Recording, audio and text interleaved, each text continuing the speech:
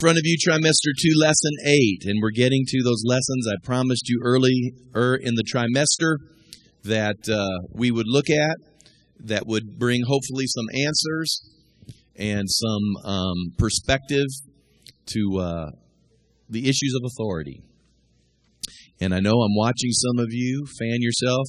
How many of you grew up in church? I remember growing up in church where they gave you those fans from funeral homes.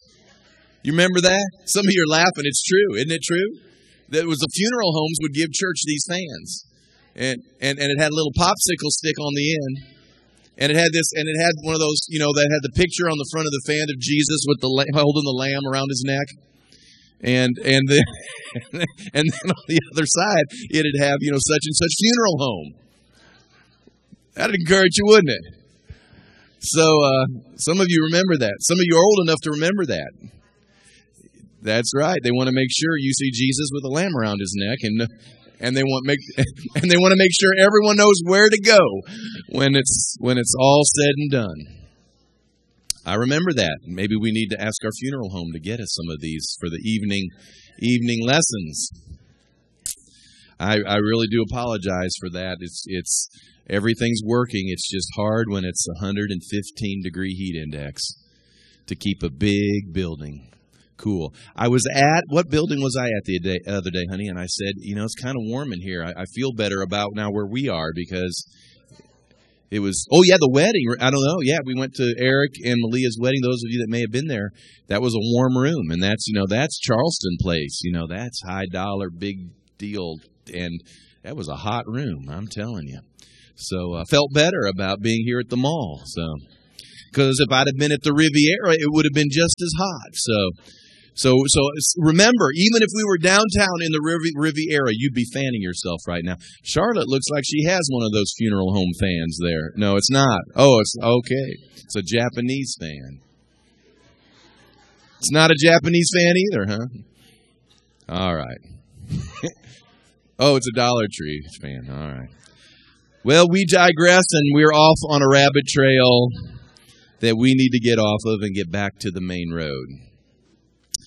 Trimester 2, Lesson 8, the place of appealing. This is going to be so important because the reason sometimes I think God doesn't work in people's lives and in people's situations is because, number one, we don't understand authority, and number two is when it comes time in order to communicate with authority. Now, remember, we're talking about it could be your boss.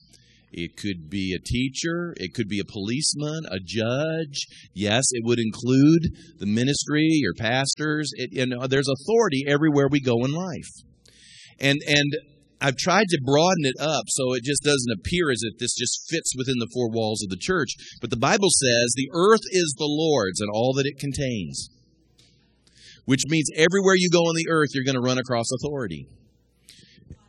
At Bilo, the manager, I may let you tell the story because it's not coming to my spirit right now. So, that's a great story. I'll let you tell it. Okay, so, appealing, if we understood that it's not just communication, but that God's Word is really a blueprint. I'm going to spend some time here. I'm going to get to the nitty-gritty here, but God's Word is a blueprint for your life. Not just how you get saved. It is a blueprint as to how you might enjoy life and that more abundantly. All right? It is your handbook. It is your owner's manual.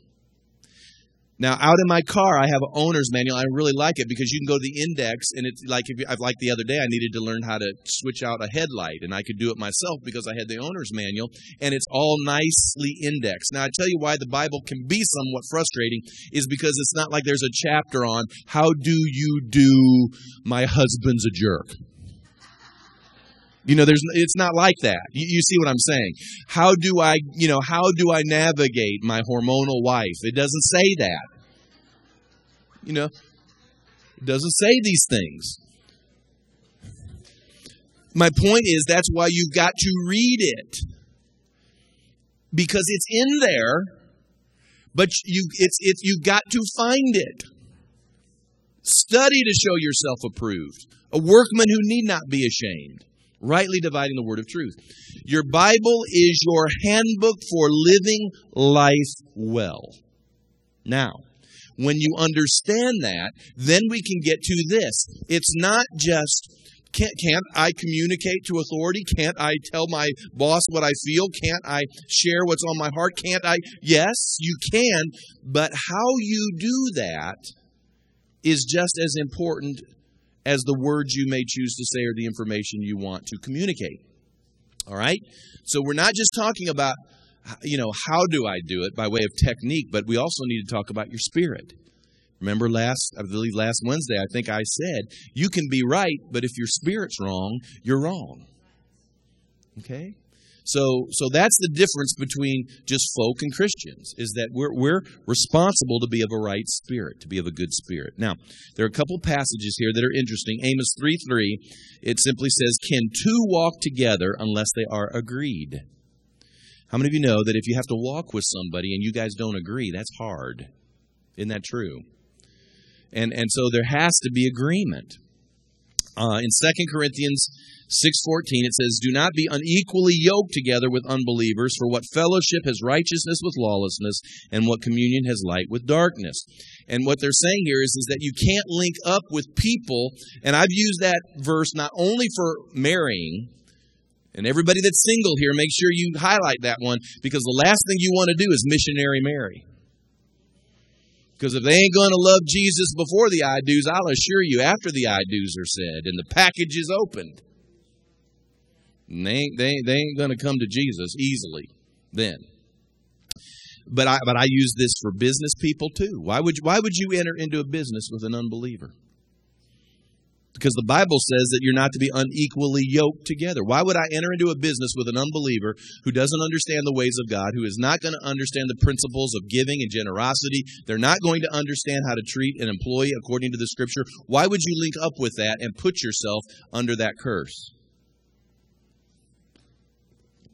So agreement is very, very important. So I put in the introduction, whenever you build a ministry, now we're back to church life. Whenever you build a ministry, there has to be a foundation of agreement. The people who join together must find the place of unity as they work under authority. And there are certain things that you just cannot build with or build on. Number one, I put down here conflicting philosophies.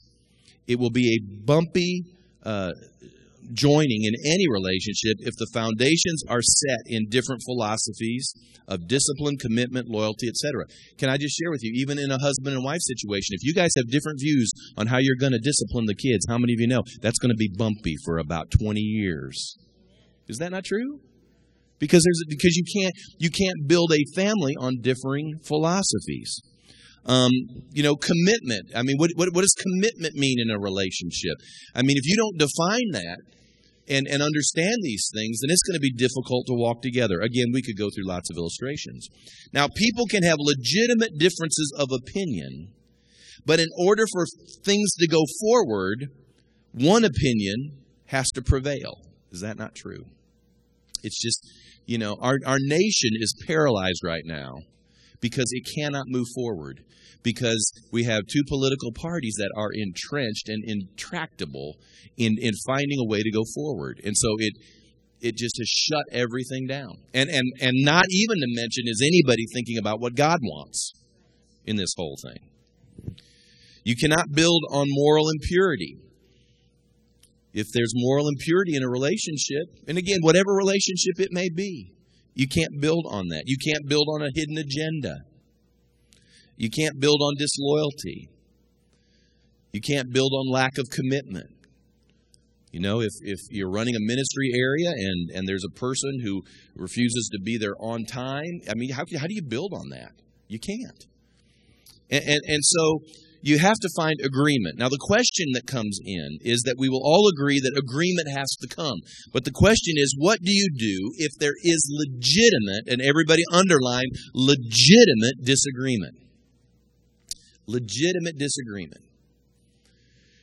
It's no deep, dark secret. We've shared these things that Trace and I have through the years. We're coming up on 29 years being married. And there were some years I would not go back to, and neither would she, because they were bumpy years. And there were moments that we were in disagreement. And we had to work through those things and move through those things. And sometimes it was just, I was being just stupid. And most of the time, because most of the time men are the relational retards, I guess I'd say, or because we're not wired, most of us, for relationship. I mean, men are not intuitively, naturally wired for relationship. The women tend to be more so. But none other than that. But there can be legitimate places of disagreement. So let's talk about how we disagree, and particularly how do we disagree in the life of the body. In Acts 24, 1 through 9, and in chapter 25, 1 through 12, and I'm not going to read these verses to you because they're really these intricate verses about Paul being drugged before civil authority and being accused of certain things because of his ministry. And you have to realize that he's being pulled before what we would call rotten authority. Because how many of you realize if let's say pastor right here all of a sudden got drugged before a civil court, and we were there because he was preaching, pastor was preaching that homosexuality and that behavior is sin in the Scripture, and you can't do that. Or I was preaching that you need to pray, and the government doesn't want you to pray anymore. And all of a sudden I'm brought before a court, and I'm in a court system. How many of you realize at that moment, if the political system and the court system is stacked against me, we could label that poor authority. And I may be right, but I'm still in a situation that I'm under an authority. How do you begin to work through that and deal with that? Because Paul was in those very situations. He was preaching the gospel. He was ministering to people. All he was doing was delivering them, setting them free. One time he delivered a psychic girl. In Acts 16:16, he delivered a psychic girl. Got her set free from the enemy. Hallelujah. People should be running around the streets going, glory to God. She's set free. Well, her supervisors, because they were running, the psychic tent that she was working in, well, they suddenly lost their income. They were mad. Went and reported Paul to the authorities. He got arrested for delivering a psychic from that devil. And so here he is. And so what do you do? So letter A here, it says there's another answer to being under poor authority besides unrighteous reaction. Now, a lot of times this is what people do. They will yell, scream, pitch a fit in order to get their way. How dare you? I can't believe. I'm offended. Well, I'm just here to tell you that the verse is, what is the righteousness of God does not come by the wrath of man. I mean, I may be misquoting that. Usually I have most of them. The wrath of man does not produce the righteousness of God. I think it's the other way around. So I know a lot of times if we scream loud enough, we get our way. But screaming is the flesh. And that's not God's way. Screaming, yelling, pitching a fit is not God's way. The other one is resignation. Well, I'll just, I'll take my marbles and I'll go somewhere else. And we quit. Paul was confronted with false allegations. And so what he did was he appealed. And an appeal is an appropriate way to present other facts or considerations before one who is in authority. In our civil and even criminal law system in America, even if you're found guilty at one level, you can appeal to another level and appeal until eventually it may go to the Supreme Court, and there it will be the final arbiter in your appealing. That's how it works in civil society. Now, whenever you're appealing things, you need to be careful because it is neither wise nor appropriate to appeal everything.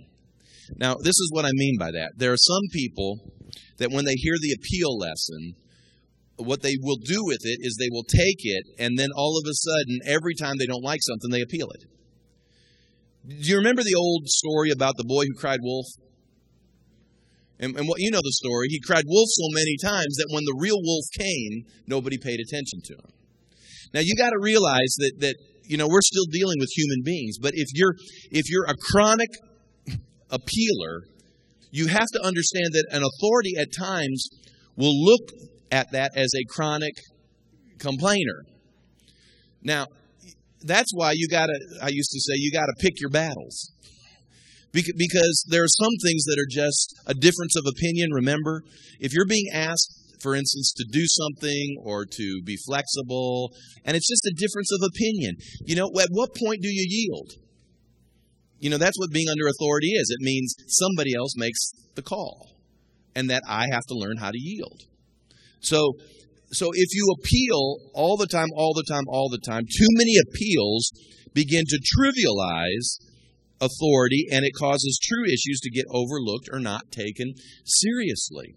I mean, I'm just going to tell you, I'm a human being, and I want to listen to people. And by and large, as I'm looking across this group here tonight, I don't know of a one of you that has been a burden in any way, shape, or form to me. I know not of one as I'm looking across here. And I've had communications with most of you at some level, some way, sometime. But I have, through the years, had people who communicate with me regularly through emails and letters and phone calls. And here's what the problem is. And this is the part that's really tough, because after a while, you could get an email or a phone call or something that has a legitimate point in there. But you've heard 10,000 illegitimate points that when you finally get one that may make sense, because you have 10,000 already in your pocket, after a while you blur. Now you can say, well, that doesn't seem right. You ought to pay. Well, listen, that's the point I'm trying to make here, is that why don't you learn to yield? Because if somebody, can I just share this with you? If somebody, at least this is how I work, in my mind, that I rarely hear from, all of a sudden, in the right spirit, in the right time, and in the right way, and we'll talk about that in just a minute, comes up to me and say, Pastor, have you ever considered, and just in a real good presentation, can I just tell you how my mind works? At that moment, I'll say to myself, I don't hear from these people often. And if they were really just moved to just finally say something, I know their disposition is not really to whine or to complain, and they're for us, and they, I might just need to think about that.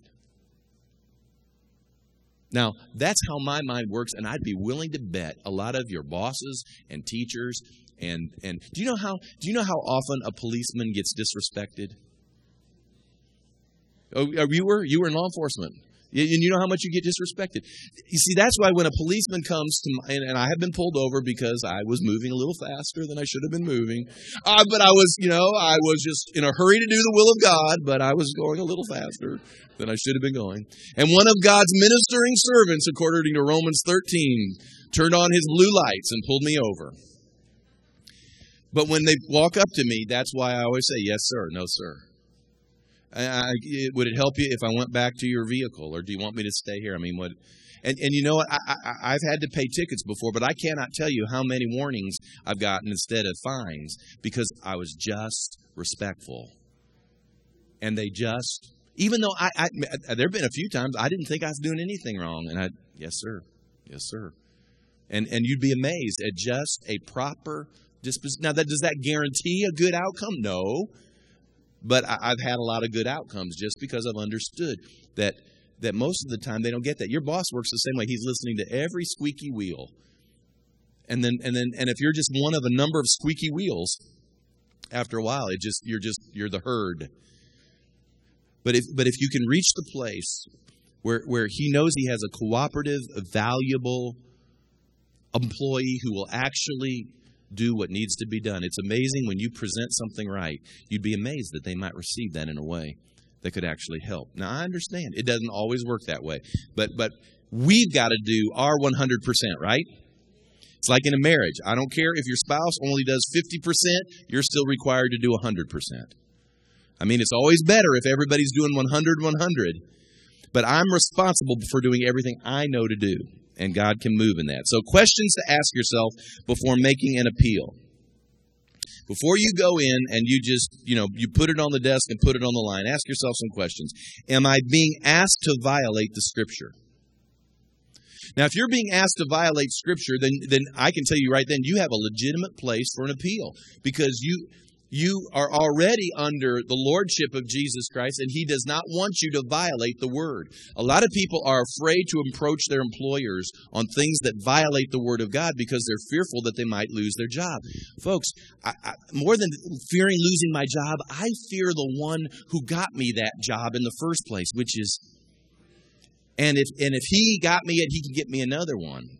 So if I'm asked to violate Scripture, if you're ever asked to violate Scripture, and they may not know. It's amazing how many people don't know, never thought about it. And I'll give you some illustrations here in a minute. Number 2, am I being asked to violate my conscience or a conviction given by the Holy Spirit? Now, I do believe God speaks to us, and there are certain convictions we have. And there are ways to present appeals that you can maintain your conviction and yet at the same time keep your job. I'll give you a perfect example. This has been some years ago. A gentleman I knew, he was a traveling salesman, and his company, oftentimes, he was dispatched to go fly to different cities, and his traveling companion was another woman within the organization. Now, this happens all the time. I watch this on airplanes when I fly. I know it happens all the time. And so he and this woman, not his wife, would get on an airplane. They would fly to a different city. They would go about whatever they were doing in their sales routines. And, of course, if they stayed overnight, they'd go to the hotel. He was a Christian man. They'd get different rooms. They did everything that they needed to do. And it was all above board on the up and up. But the problem was, after a while, he began to recognize that wasn't really the thing that he needed to be doing. It didn't bring security and safety to his wife. Was he violating some absolute written word of God in doing what they were asking him to do? The answer was no. But his conscience was becoming just tormented because he just felt like this just wasn't a good testimony, and the Holy Spirit was dealing with him about it, and he was fearful of going to his employer and saying anything because he was afraid what? He'd lose. And it was a great job. And I remember he visited with me and we talked about it, and I said, listen, first off, you don't have to go in there and throw the gauntlet down. Why don't you go down, and why don't you go to your boss and just, in a good spirit, just say to him, I love the company I'm working for. Doesn't every employer love to hear that their employee loves who they work for? I love the company I'm working for. I tell you what, this company has provided my lifestyle. It has helped send kids through school. I want you to know I really like what I do and I love my job. But I have an area I'm feeling uncomfortable with that I'd like you to consider.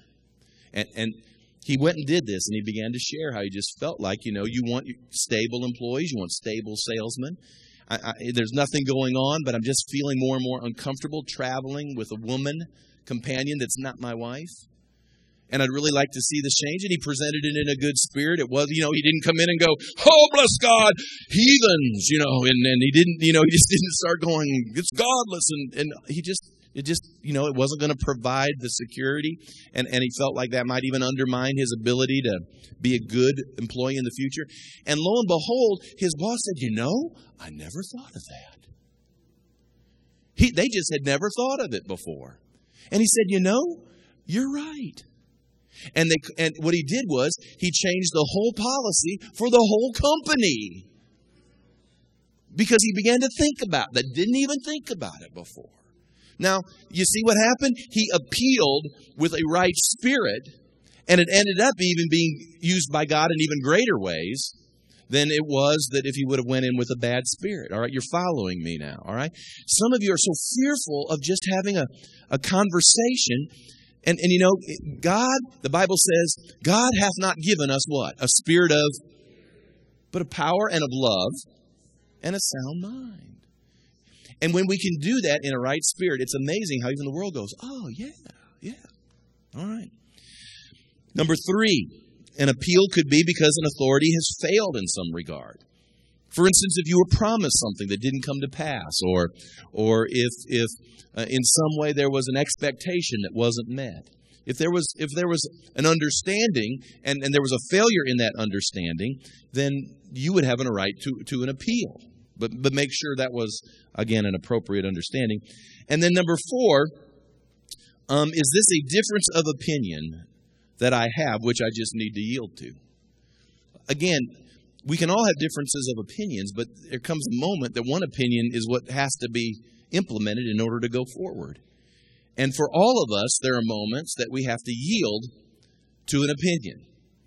And even I'm part of a ministerial fellowship, and I yield to certain opinions. I go, I don't know, but I guess I'll go with that because it's just a difference of opinion. All right?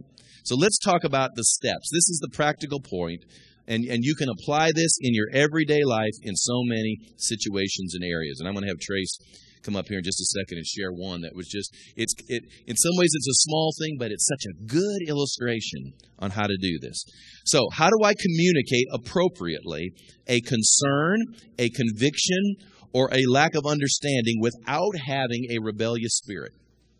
All right, because remember, we can all obey on the outside, but the Bible asks that we be submitted where?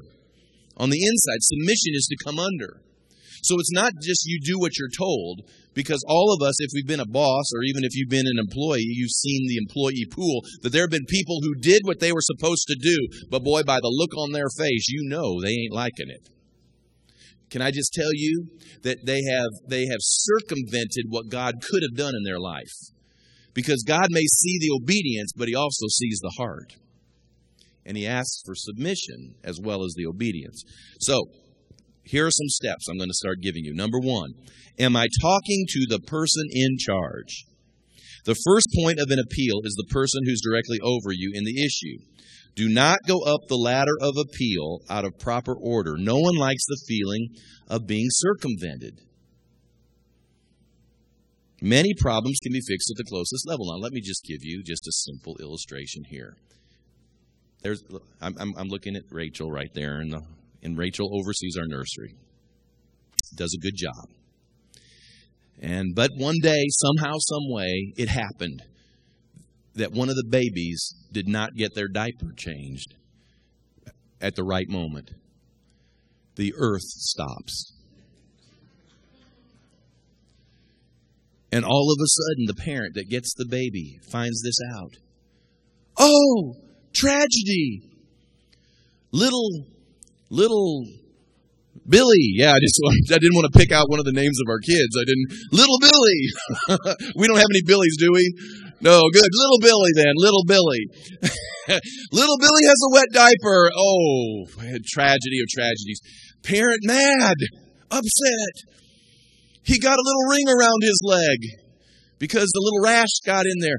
Oh, how can this be? How can this be? Satan was in the nursery, and where I'm calling Pastor and letting Pastor know what I think of little Billy not getting changed. Whoa. I've done my time changing diapers, and I want the kids' diapers to be changed in time. But can I just share something with you? Go to Rachel first. Now, I'm going to tell you why. Rachel will look and probably go, I'm so sorry. Didn't know it happened. There's probably some explanation in that. There's probably, mayhem in the nursery that morning. I don't know. But you know what? And just that quick, it can get fixed, and it'll probably never happen again. But here's the problem when you circumvent. Let's just say you go straight to me. That means I got one squeak from somebody, and it may be legitimate, but I got one squeak already from you that I put in my pocket. Because probably the first thing I'll ask is, well, did you talk to Rachel? Well, no, I didn't talk to Rachel. I figured the pastor needed to know. Well, I appreciate that. I'll put that on my prayer list right here.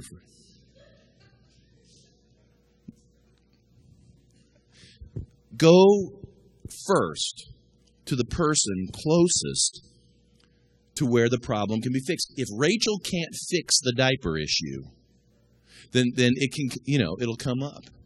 And as it gets up the line, I'll assure you by that, when it gets to me, the diaper issue will be addressed. All right? So, but start there.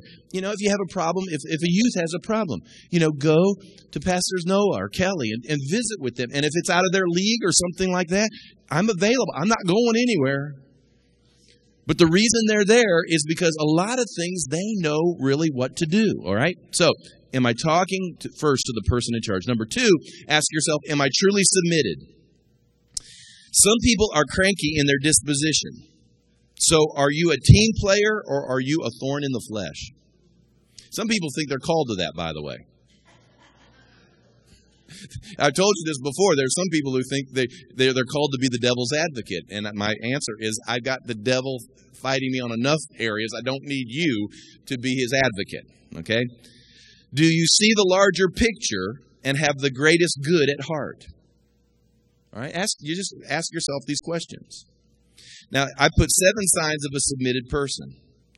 Number 1 is they try to find authority wherever they are. Wherever people go, they try to find authority so they can function under authority. Number 2, they have a soft heart, which means they've been broken. There's a brokenness there and a meekness that's there. That's a submitted person. Number 3, they really don't have the itch to be in authority. If you've ever been in authority and had to face all the things that one in authority faces, you're not always clamoring for it. That doesn't mean they won't be in authority. In fact, those who usually don't want to be get there the fastest. Number 4, their life and their words model restraint. What I mean by that is that all of us can get irritated. My inner temperature can go up. I've been known to have to grit my teeth. And, all of us can have moments when we're caught off guard. But generally, that a submitted heart, there's the self-restraint levers working in that person's life. They don't just fly off the handle and get mad at the drop of a hat. Number 5, they're sensitive to insubordination in them and around them. When you begin to understand authority, what happens is that you can begin to see it all around you. You don't realize how much rebellion there is in the world until you finally get your heart under the lordship of Christ and you get yourself under authority, and pretty soon you begin to see, whoa.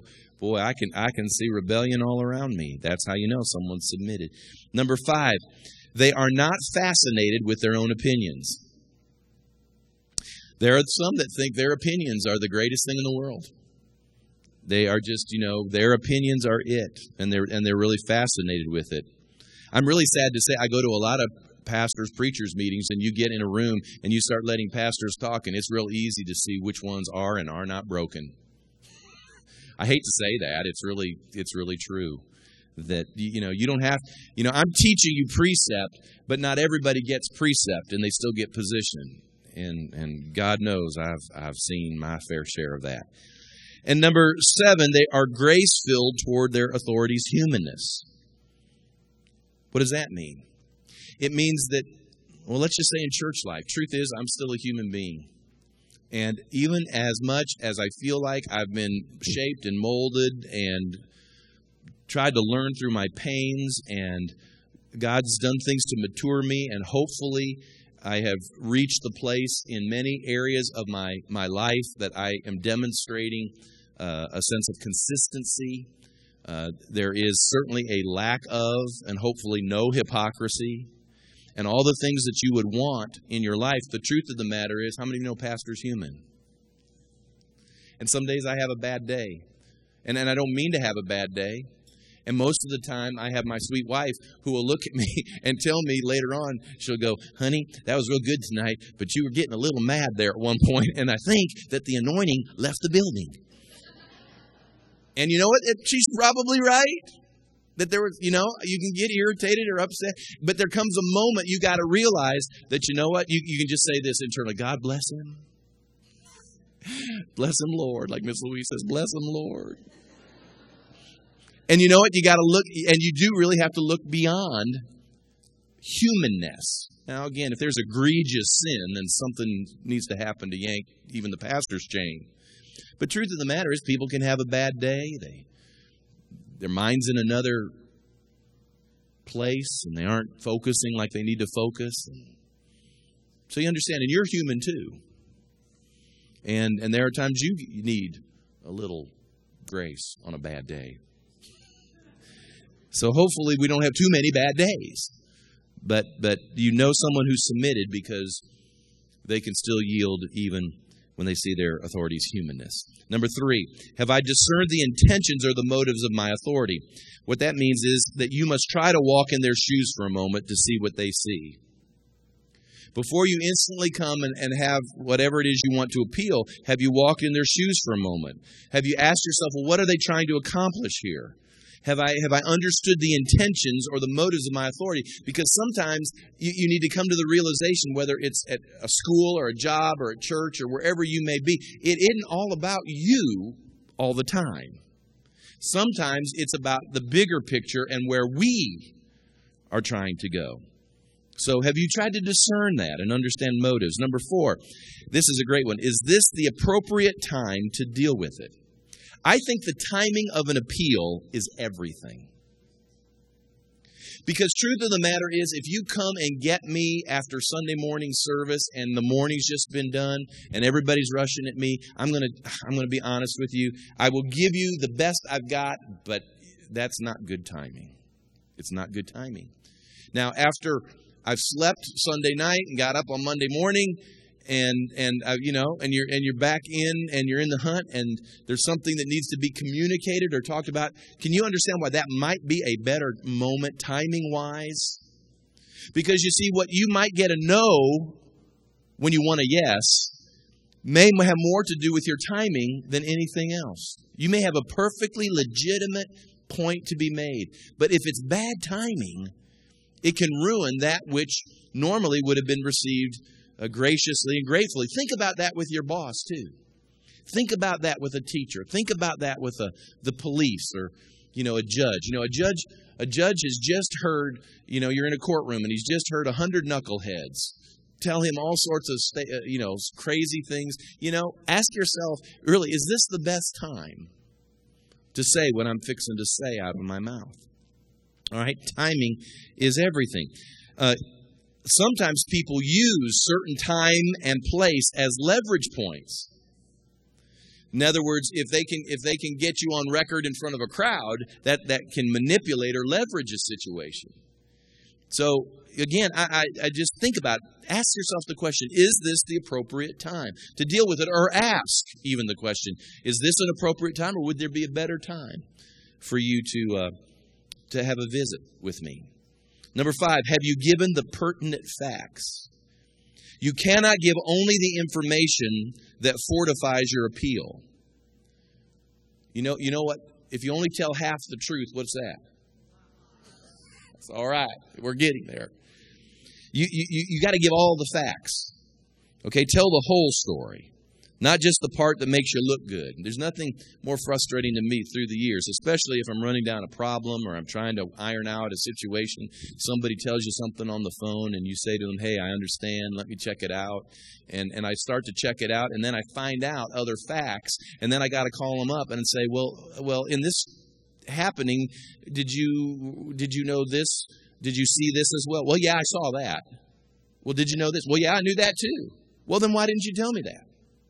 Well, and they'll say, well, I don't know that I thought it was important. Well, the truth is, no, you knew that would make it look a little bit different as I'm weighing all of this. So get the whole story out there. Bits and pieces can lead a person to a wrong conclusion. And if you lead an authority to a wrong conclusion, let me tell you, you don't want to do that. And you don't want to do that in a courtroom. You don't want to do that with a police officer. You don't want to do that with, hey, can I just tell you, you don't want to do that with your professor in college who gives you the grade at the end of the semester.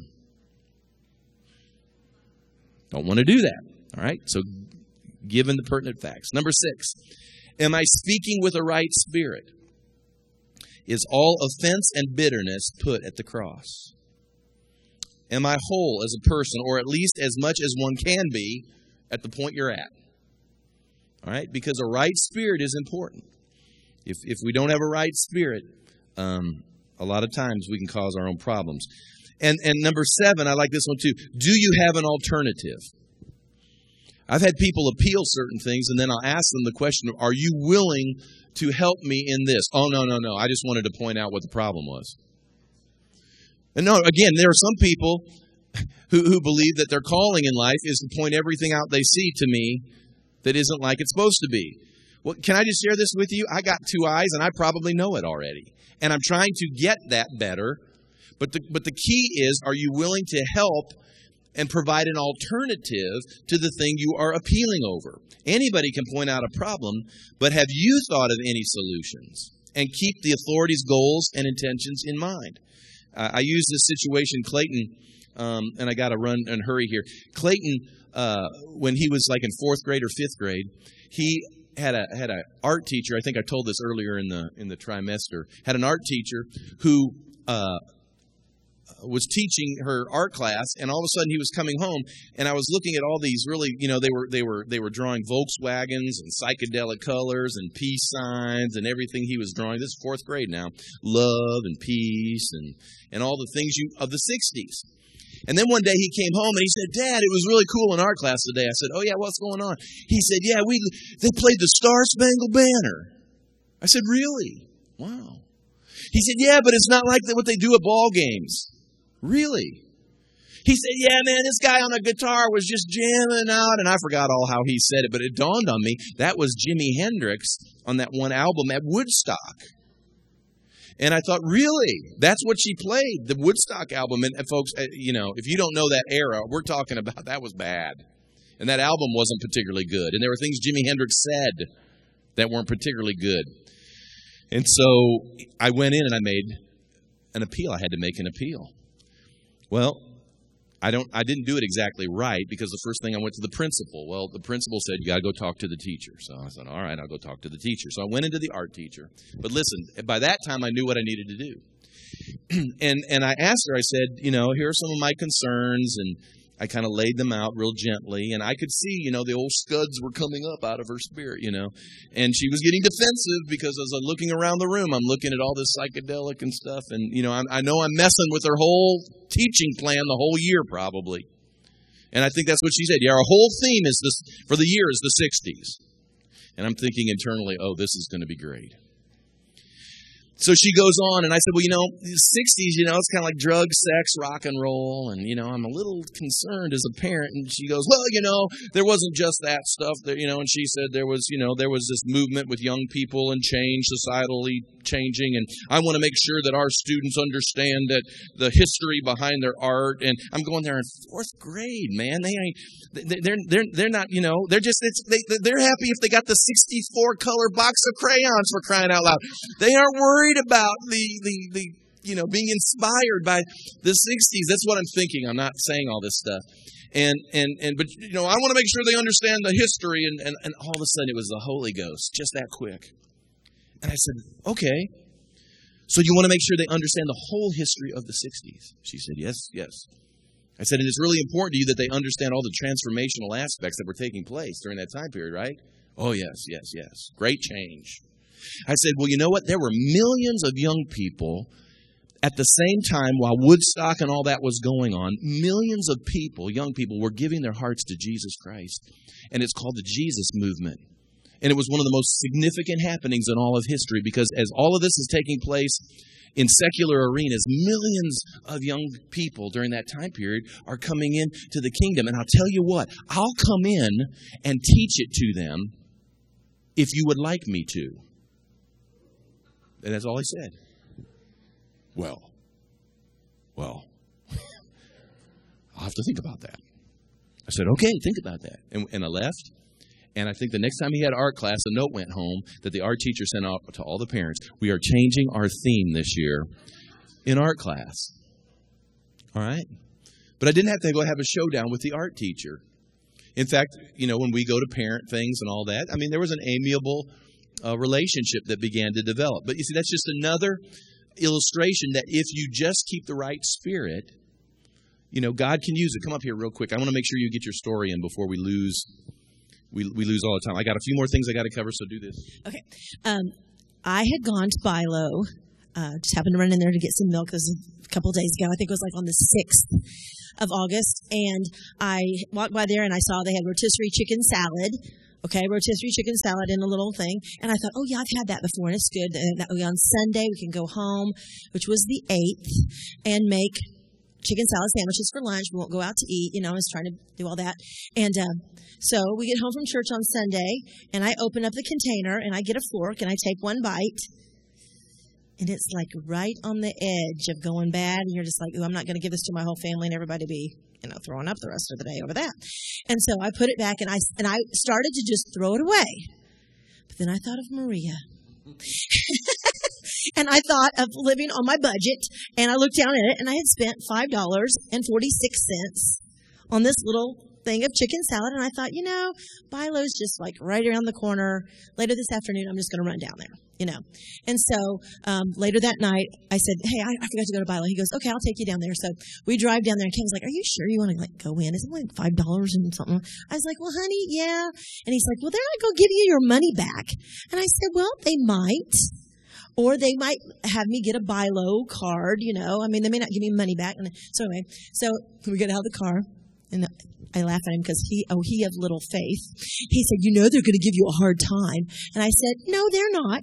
So I walk in, and I did. I thought, I'm not going to go to some 16-year-old girl at the cashier. Okay, she doesn't have any authority, bless her heart, So I walk in the door, and I see a lady standing there, and I said, ma'am, do you happen to be the manager? And she immediately turned around and said, yes, I am. And I said, just that. I said, I was in here, and I made sure, first of all, that I had not bought something that was expired, and that was my fault, So I made sure the date was right. So I said to her, I bought this, and then, opened it up. It didn't taste quite right. And she went immediately, oh, let me have it. She goes, you just go right over there and get some more. And I said, well, actually, I don't want any more. I was wondering if I could get my money back or a Bilo card. And she said, oh, absolutely. She goes, now you're going to have to stand in line. And I said, oh, I totally understand, And so she pulls off the price off the top of the container. And she goes over to the young girl who's over there working at the customer service part. And I'm standing in line over here in the customer service part. And she says something to her, and then that lady walks off. And I walk up there, and the girl, she doesn't say anything to me. She's just ringing it up. And she gives me $11.80-something. And I said, oh, no, honey, you've given me too much money. And she said, no, ma'am, she told me to give you twice your money. And I said, really? And she said, yep. And I said, oh, okay. So I took it. And as soon as I was turning around, the lady was like right there where Kevin is, the manager. And I said, you didn't have to do that. And she said, I wanted to do that. And I said, well, I appreciate that. And she said, I bet you'll come back to Bilo. And I said, yes, ma'am, I will. All right. But if you go in slopping your chicken salad down on the counter and saying, this was bad, were you trying to do poison me? I'll bring a lawsuit against you. Well, are you watching me, though? You would be amazed at what Christian people do that just blow the possibility of God doing something, unusual.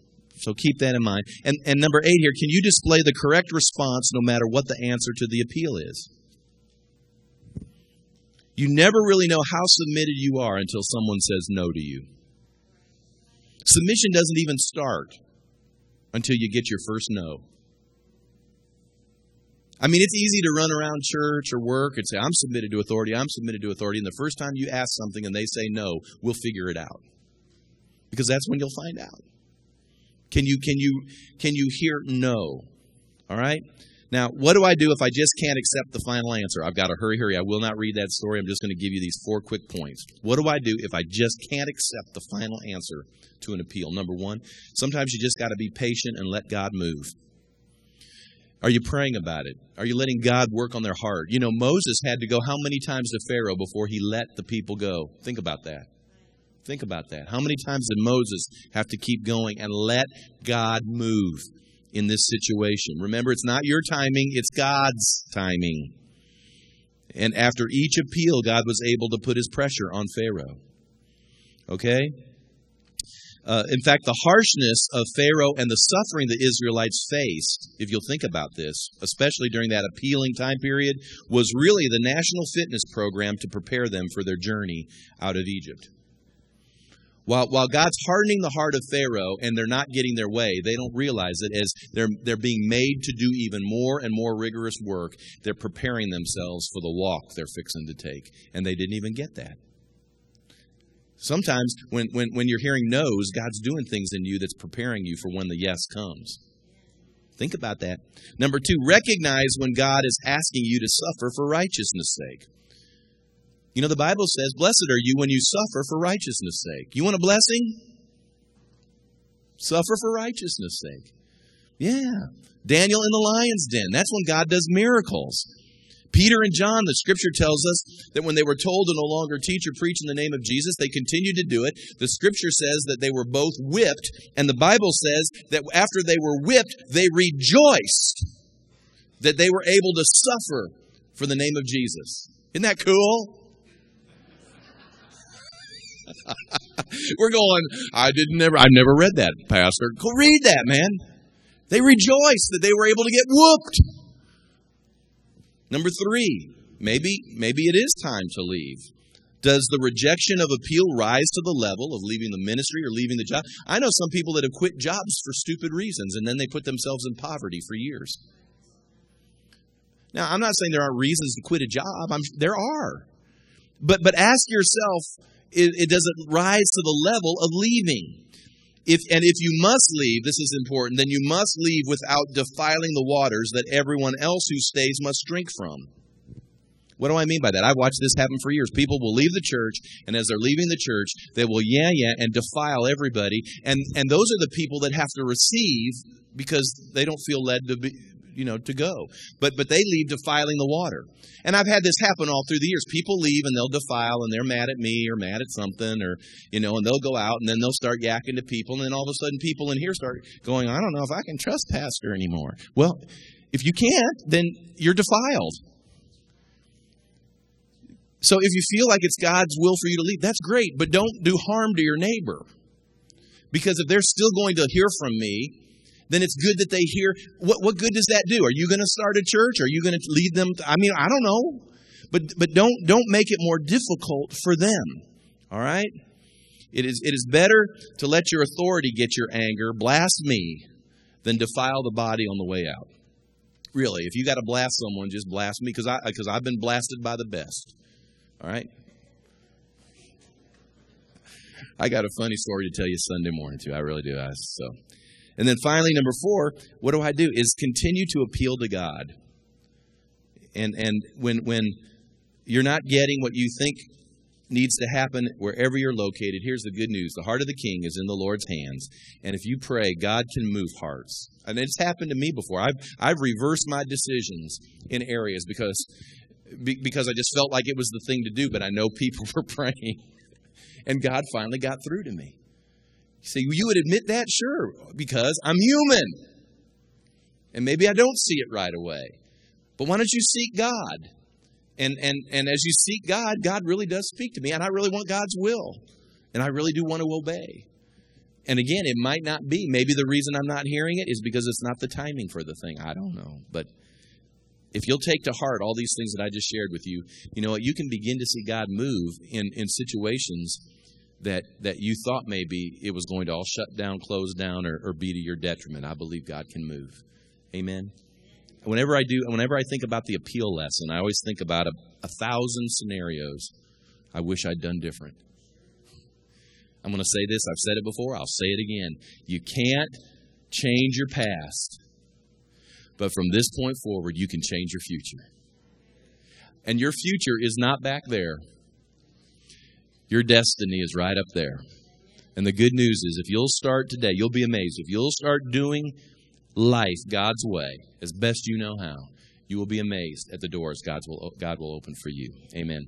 Stand with me and let's pray, and I'm going to cut you loose. Thanks for giving me just a few extra minutes there.